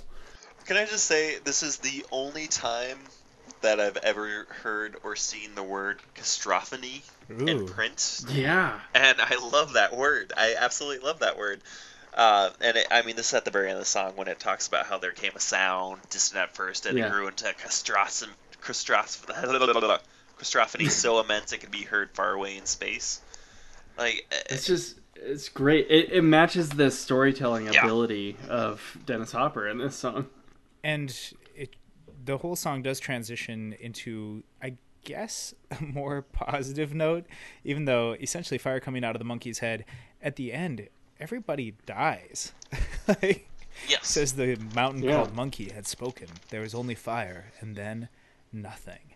And then we are There were transcended no into... screams. There was no time. Yeah, the innocents die and the people who caused it die, basically. Yeah. And it transitions into the shortest track, where they really bring the choir to bear, along with the strings, more so in Demon Souls. But this is where the choir comes into the forefront, where you say, okay, this is why the choir has been on the album the whole time. This is the song they are absolutely made for.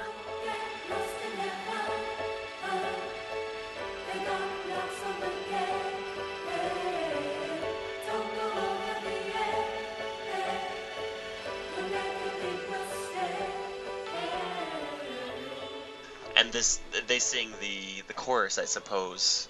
Damon's got a few of the... Damon's got the initial part of the song, and then the chorus is "Don't get lost in heaven."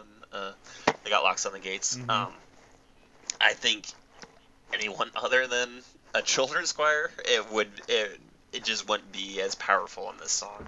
I guess it could be any choir for that matter, but it's just when you think of heaven, you think of and music, you think of these angelic choirs, and I think it's perfect that they have that in this song. Yeah, and they brought in the big brass. They brought in the London Community Gospel Choir as well. So, like, we have a lot of dynamics here. We have the full-bodied choir with the basses and the sopranos, and then we also have a bit of the children coming in for this innocence vibe. And the whole thing you end up with is this otherworldly experience where we just watch this entire world get destroyed by greed, and now it's like it's such a different change of pace. Yeah, and that's what makes these last three songs really feel like one, because this is absolutely what happens after the fire comes out of the monkey's head. Don't Get Lost in Heaven is absolutely wherever our main character that's traveling through this world is after the mountain called Monkey has spoken.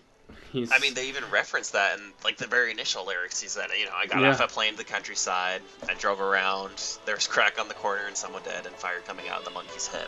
Like, very direct reference, obviously, to the last song.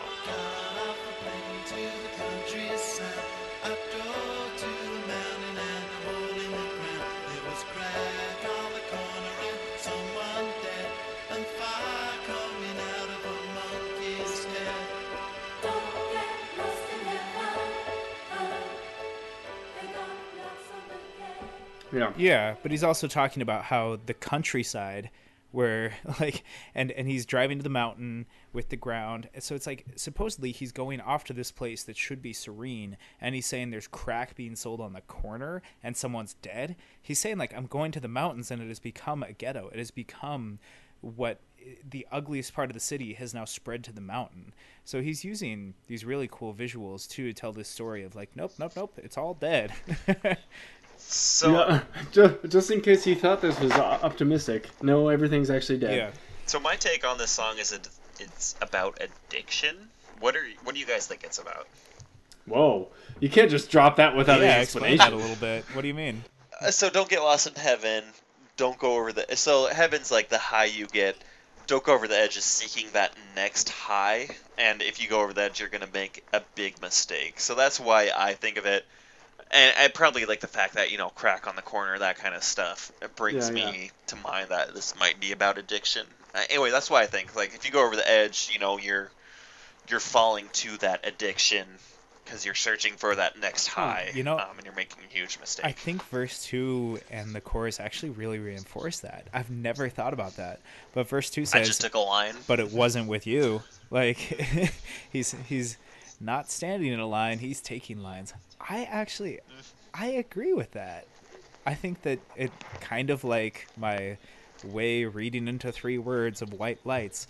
I think this is kind of the same vein where he's chasing something pure, but the chorus is saying, "Don't chase something pure. Don't get lost in heaven. They got locks on the gates." Like, you think you'll get there, but nope, you won't. Once you actually try to get up that high, you won't be able to get in. Huh. So, I think I'm gonna be the one that disagrees in this situation. Really? Yeah. I think it's my atheism wanting to talk, but to me, it's like there are a lot of drug references in this song, which definitely lean it towards what you guys are thinking. But I think the whole theme of "Don't get lost in heaven," they've got locks on the gates, is like don't commit your whole life here to planning on making it to heaven, because there's locks on the gates. You're not going to get in. It's not there. I mean, just commit to other things. Don't make a big mistake about wasting your whole life trying to guarantee your spot in heaven, because there's locks on the gates. They're not letting anybody else in. And even after you live through something terrible like what happened in Fire Coming Out of a Monkey's Head, regardless of what kind of person you were, you're locked out, because either it's not there or there's some other, I don't know what he's getting at as far as the state of heaven. Well, but I have an atheistic approach to what these lyrics mean, but the heavy drug references really do kind of lean it towards your guys' interpretation. No, but allow me to further your interpretation that I completely disagree with. So you smug little son of a bitch. So one could argue that the message of Fire Coming Out of a Monkey's Head is just as much about religious extremism. Coming in. Extremism, and the darker parts of a culture where there are people exploiting the ignorance of this entire village, and it's people that, oh yeah, this whole set of beliefs, this is life, whatever, and then you have people coming and exploiting that and taking away from it. So it's like this could just as much be about terrorism and the war in Iraq, where a few spoiled apples ruin the bunch, where it's like, nope, the few people who took this to the nth and looked at this religion and said, how can we take this religion and use it to further our greed, to further our message, and to strike fear into the hearts of our enemies? How can we do that? And I feel like you could say that that's what Fire Coming Out of a Monkey's Head is approaching, is radical terrorism. And maybe this song would just be pretty much a slap in the face to the terrorists, saying like, okay, you did these things in the name of your religion, but it did nothing for you. You are not getting in. You did not do what you needed to do to get into heaven. You were just furthering your own cause. Holy shit. Yeah, wow. That was in depth. Clark and I set a ground rule, I think a couple of weeks ago, that none of our sections would be longer than the song itself. But I think this is the first song that merits that. It absolutely does. Because if ever a song, there's so much to interpret here.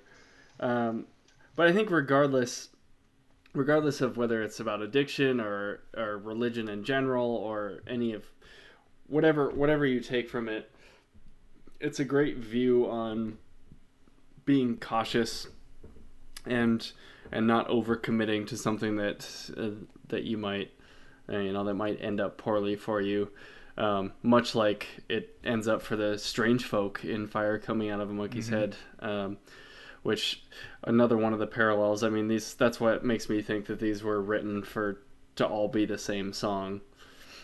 And then I think that the outro of Don't Get Lost in Heaven, as it leads into Demon Days, is one of the best transitions between songs. I'm a huge fan of really nicely timed and crafted transitions in between songs, and I think that Don't Get Lost in Heaven into Demon Days is one of the best, because it's just kind of the nice choral sound that just immediately switches over into Demon Days.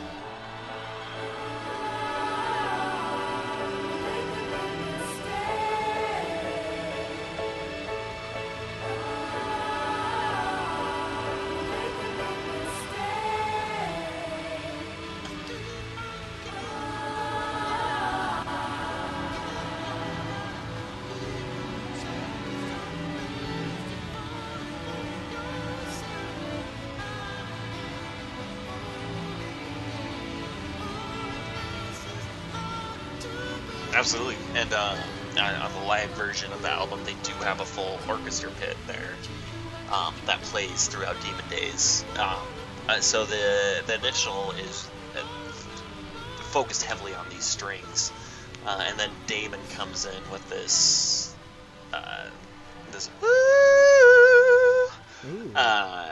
yeah, absolutely. And just to kind of set the mood, and he keeps that same falsetto tone when he sings his verses, and that then transitions into a full choir part. And this is why I love this song. This is, and the word epic is what comes to mind. It's it's one of my favorite songs that's ever been recorded, I think. And that's not hyperbole. It's a wonderful, wonderful song. And within the realm of the Gorillaz characters, the choir is meant to represent just Noodle. Like, this is pretty much Noodle's transcendence into like this more like completely different being. It seems like she's no longer just like a 10-year-old Japanese girl rocking out. It's like, no, she's like become this other heavenly being.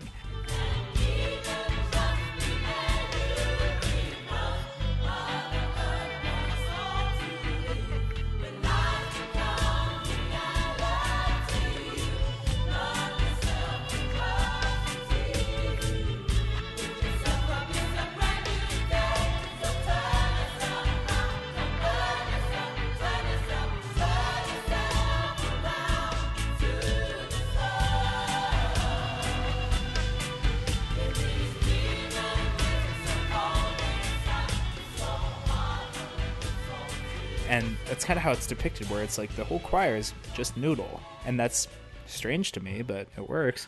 Yeah. And it's maybe because I'm an emo at heart, but these are the lyrics that really speak to me out of any song in this album. Some of them are the like, quote of the night. Yeah, quote of the night is Seamus saying, days, maybe I'm an emo at heart. I mean, in these demon days, it's so cold inside, so hard for a good soul to survive. You can't trust the air you breathe. Mother Earth wants us all to leave. Like, that is super powerful for me. Like, you numb yourselves with drugs and TV, pick yourself up. It's a brand new day. Turn yourself around. Those more than I think there's no other way to interpret that, and I think it is the perfect outro to this album, because it's been so down on us for being who we are, and then it's coming around with this last song, Demon Days, which happens to be the title track, which I think is just geniusly placed at the end. Placed, yeah. Because geniusly is a word. But the lyrical content that Seamus was mentioning, I think it's ultimately the message of this whole album. Is that despite everything that's happening, despite all this other bullshit that's happening, it's up to you to really kind of to pull out of it and make it your own and enjoy it yourself. Yeah, and it ends on such a positive note. Like, yeah, you can numb yourselves with drugs and TV, but hey, it's a brand new day. Like, don't burn yourself. Turn around. Like, look to the sun.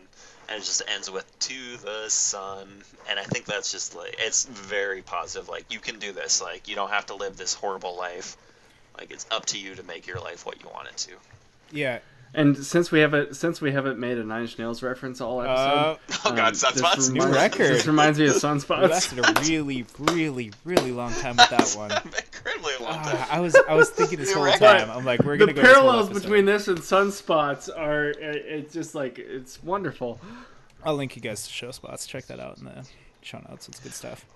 It's not called Show Spots, Clark. It's called Sunspots. And I would disagree with you, Riley, in terms of lyrical content of Sunspots and what it means, content. but we'll ignore that. Sunspots is, as Clark and I were talking about earlier, Sunspots is a good fucking song. Yeah. Oh, it's one of my favorites. But back to the lyrics of Demon Days. Sure. Yep.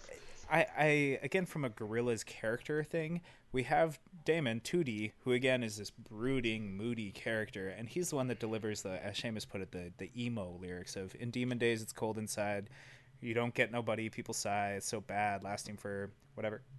And then we get again Noodle, comes in with her optimism, with her saying like, no guys, it's gonna be okay, it's gonna be okay, even though she's the one getting chased down by Apache helicopters and stuff. She's the one with the optimism at the end.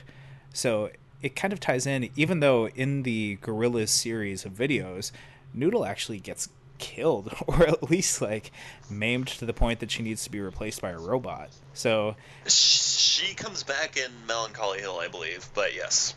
Yeah, like the optimistic one is the one who really just kind of becomes the, I guess, the sacrificial lamb of Gorillaz, where it's like, oh, Hope is dead. And then she's brought back, like you said, in Melancholy Hill of Plastic Beach, which is a great album. I can't say enough about this song in terms of what it means to me on like a personal level.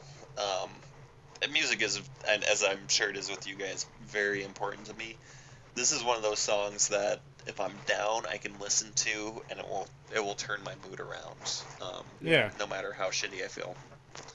Oh, absolutely. And I think that's absolutely the point of it on this album, is to take, it's impressive because it takes 14 previous tracks and just turns the whole message around. But every single one of those tracks is crucial to this, I feel like. Even the tracks absolutely. Like El Mañana or, you know, White Light, like, they're all crucial to getting to this point in the album, to building to this point. Like, this is where the album takes everything as a whole and just condenses it into the one perfect song. And what's great is, even though this is the last song and it takes all the elements of the previous songs and stuff, it still transitions perfectly back into the first track. Like, you could essentially, if you had this album on repeat, it just... Which I do currently. Yeah, which you always do when we record, which is hilarious to me. It could feel just as much like... It just sits right into the idea of an album where it's like, nope, it integrates and transitions smoothly into the next song, which just so happens to be the first song. And that just goes to show the level of detail that they go into musically, where it's like, not only does this transition perfectly from the last song, but it transitions perfectly back into the first song, where we can start this whole thing over again. Yeah, this is, I mean, if there is an opus of the Gorillaz, I think the Demon Days is it for sure. I think because it's the title track of their best album, arguably their best album, but I think it's their best. And it's their best album without Snoop Dogg. Yeah, it's their best. It's their best track off of their best album, and I don't know. I think this just culminates everything you want about the Gorillaz, with hidden positivity, and it's catchy, it's got all sorts of choral sounds and string sounds. I think it was masterfully crafted by Damon to really show what he's all about. The intro string sounds are some of the most beautiful sounds I've ever heard. Oh yeah. But getting to what you said, Clark, in terms of kind of it's cyclical, I think that's very well put. I think intro is kind of, you know, nightfall, and then Demon Days here, this is the sun is starting to rise. So the whole album as a whole is just kind of the course of a night, I would say. And whether you want to say that's war, that's addiction, that's consumerism, or any combination of those things, that's perfectly fine. You can get whatever you want out of that. I think as a whole it's meant to just be, you know, the course of, you know, from midnight to whenever the sun comes up. And I think that's why I like this album. The concept is fantastic. So we all love talking about this album, and especially these last few tracks. It's just so nice to end on such great uplifting tracks, and just not to feel like they just tacked on extra tracks like maybe what we saw with the last Deftones album, but instead this was done very intentionally. And we'd love to hear what you guys have to say about it too. As I mentioned before, we have a comment section of Facebook. Into the Echo is our name. If you want, you can tweet Riley at, what's your Twitter handle? EchoPod, at EchoPod. All right. And then so you can message at EchoPod. You can also message me personally at Clark Hodges. Seamus, are you on Twitter? No, I have not made that jump, unfortunately. Well, never mind. But this has been really fun. Are there any last notes or maybe some things that you want to get in before we go? Yeah, if you don't like Demon Days, then fuck you, basically. And feel free. And that's been podcast. But yeah, feel free to check out our show notes. I'm linking to just a crap load of live videos as much as I can. Hopefully YouTube doesn't yank those anytime soon. But you can find those at secretweaponproductions.com/echo/3. Be on the lookout. We're going to start doing shorter episodes just covering singles. And our buddy Seamus here, get used to that voice. You're going to start hearing him more. We want to start having more guests on the podcast, and if nobody answers the phone, we'll give Seamus a call. So get used to this voice. And I think for our next full-length endeavor, Clark and I were discussing it, I think he might drag me into the world of Purity Ring for our next full-length album. Yeah. Which, if anybody out there listening has any tips for surviving that, I would appreciate some advice. Because I'm not sure what I'm getting into. Yes. I never really know with Clark. So we're going to be listening to the album Purity Ring. The album is called Shrines by a band called Purity Ring. I believe it's 2 people. It's a beautiful, beautiful electronic pop album with a lot of soundscapes to it. Each song kind of covers a different body part. So it's not a full concept album in that they're like, the knees are the greatest. It's nothing like that. It's very... Nothing. It's like just head, that. shoulders, knees, and toes repeated. No, it's not like that. It's a beautiful, beautiful instrumental soundscape. It's great for a rainy day. And I think it's going to be a completely different tonal shift from the Gorillaz. But I still think in terms of just a beautiful, well-formed album, I think you guys are going to be taken away by it. So definitely tune in for that episode. And then we're going to do some shorter episodes covering a lot more upbeat stuff too. I'm not going to name any specifics, but just be on the lookout for it. So... thanks for tuning in. I've been Clark. This is Riley. This is Seamus. Have a great night, everyone.